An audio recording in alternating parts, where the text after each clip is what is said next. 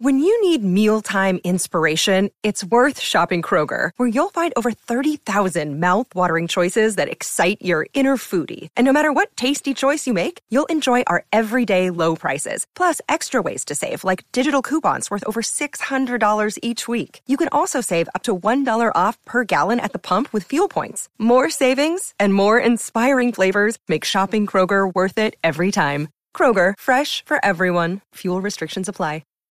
3, 2, 1. We have ignition and liftoff. Hello and welcome back to the Space News Pod, your daily source for space, science, and tech news. I'm your host, Will, and today we're going to talk about two things.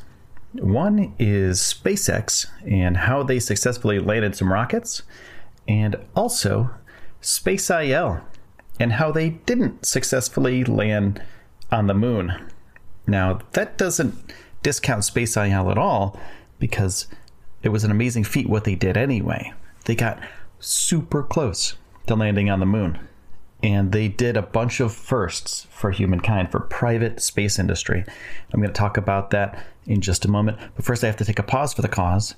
I have to pay some bills, so sit back and relax, and I'll be back with some more space news right after this. So let's talk about SpaceIL. First and foremost, they did an amazing thing. They sent a private lander into orbit around the moon. That was the first time ever that this has happened. They didn't quite make it to the moon. They got super close. And they're going to attempt it again. They just got a Google X Prize $1 million fund for their efforts. So they have a little bit of working capital to try to make Beresheet 2, which is the spacecraft that was on this mission. And though they did get really close, they ended up crashing the spaceship under the surface of the moon. So it got there, just not functional. And Ofer Doran, who's the general manager of Israel Aerospace Industries Space Division, which collaborated on building the spacecraft, said, "We had a failure in the spacecraft. We unfortunately have not managed to land successfully." And the president of SpaceIL, Morris Kahn, said, "Well, we didn't make it, but we definitely tried. And I think the achievement of getting to where we got is really tremendous. I think we can be proud," which they should be. I think they should be proud. I mean, this is insane. Like, this is insanely hard. So they did something really great, and they should be very proud of what they've done. So Prime Minister Benjamin Netanyahu of Israel, who attended the event at the mission's command center, said, "If at first you don't succeed, you try again." And they're going to try again. So, you know, they're not done. They're going to do this again, and they're going to try again. They're going to use the stuff that they learned from this mission to make a better mission next time. And if they would have succeeded, they would have been the first private organization to have built a moon lander and to land it on the moon.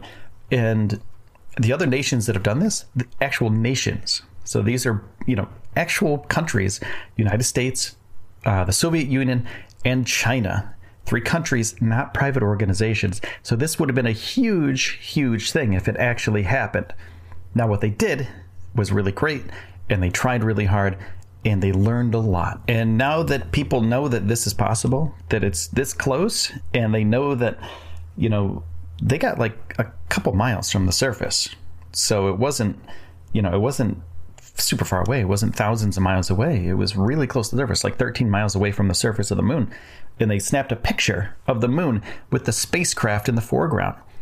So they did really great things. And now that they know that this is possible, even getting this close, they're going to have investors that are going to be willing to help them out, I'm sure, to get to the next level, which is landing a private lander on the moon's surface. And when they launched this moon lander, it was on top of a SpaceX rocket. It was launched in February.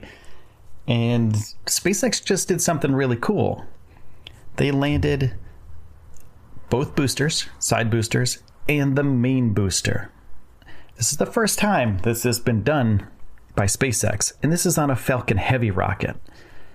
So the 2 boosters on the sides, the smaller ones, landed autonomously, just like normal, but they've never landed the middle one before. And the middle one is really difficult. It's huge, it's big, and it takes a lot of thrust to land it properly. And they landed it on their barge out in the sea. So this thing's moving around and shaking around, but they successfully landed it on their barge named, Of Course I Still Love You. So this is a really cool thing for SpaceX. This is the second time that Falcon Heavy has flown, and it's the first time that it carried a customer payload, the Arabsat 6A communications satellite, into space. And they had a little bit of a delay due to upper level winds, but they did the mission and it went off without a hitch. It was really great. And the first time that Falcon Heavy flew, remember the Tesla car that they shot up into space? It's floating around in space right now. Well, that was their maiden voyage. That was to show that they could actually launch something up into space. And now that they proved that with a second launch with a paying customer, I'm sure there are going to be more customers lining up to show SpaceX some love with future flights. And you can check out this flight if you go to SpaceX.com. They have it posted up on their website right now. But they successfully planted this Arabsat 6A into geosynchronous transfer orbit. So it's in a elliptical orbit, and this is the first leg of the journey. So it's going to use its own propulsion system and do other, orbit raising maneuvers, and it'll get into a different orbit later, and it'll continue its mission. Now, when the satellite was launched off of the rocket, when they were up in space and they got to the right spot, it ejected from the rocket superbly, cleanly. It was great. There's great video of it on SpaceX's site and also on their YouTube channel. So if you're interested in that, and like the people that are involved with this, the people that are making these rockets, they watch all the launches of SpaceX. So when this was all happening, when this is all going down, and these people are watching their hard work fly up into space, they go absolutely crazy during the landings because they know they did their jobs right, and they know that they're furthering private space race right now. And to be honest, I was watching it live on YouTube on their channel, and I kind of freaked out a little bit. I'm not gonna lie. I get this little kid in me comes out, and it's super exciting to be alive when all this stuff is happening.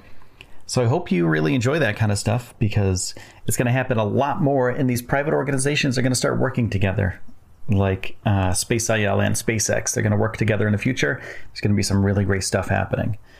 So I want to say thank you so much for taking the time out of your day to spend it here with me on the Space News Pod. Oh, one more thing before I take off. I want to say thank you to everyone that's helped out on Patreon.